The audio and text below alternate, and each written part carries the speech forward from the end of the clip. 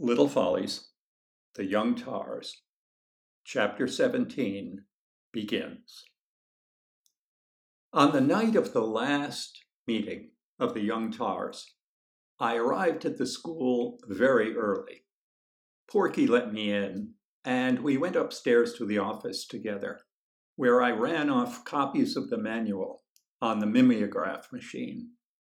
Porky helped me collate and staple them, and we carried them to the gym, where Porky took a position at the door so that he could give a copy to each tar as he arrived. I took my position in the circle at the center of the floor. I paced nervously within the circle, taking care not to leave it.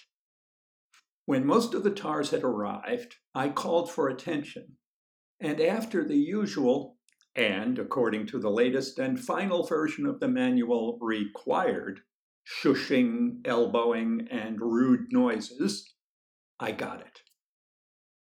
I know you're all unhappy about getting another version of the manual, I said.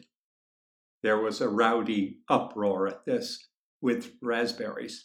All right, I said, holding my hands in the air to signal for quiet. I promise you.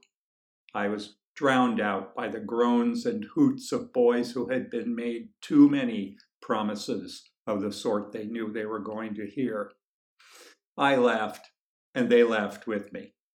Well, they laughed anyway. I promise you, I shouted above them, that this is absolutely the last TARS manual you will ever receive. Wild whooping and screaming greeted this announcement. I said, "We're going to conduct this meeting strictly by the manual." I held my copy of the manual high. "A tar does things by the manual," I called out.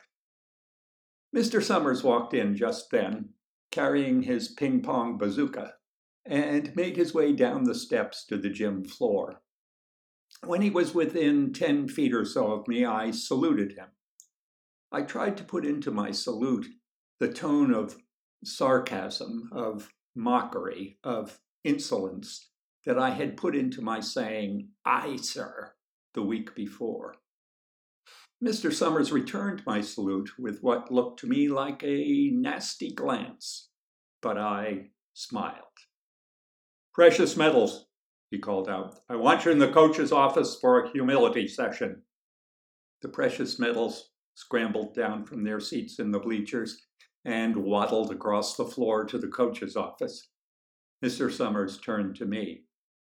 "Humility is something you could use a good dose of, Peter," he said. "Aye, sir," said I. "Impudence takes many forms, Peter, as I see you've learned. Learn this too. Pride goeth before a fall." "Aye, sir," said I. I couldn't resist, and I was new at this nasty game. My understanding of subtlety was not well developed. Mr. Summers sneered. He handed me a sheet of paper. "I want this added to the manual," he said. He paused.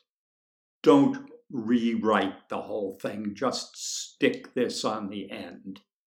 He twisted his mouth into a grin. "It's the official TARS court-martial procedure," he said. I took the paper from him, saluted again, and said, "Sir, it's..."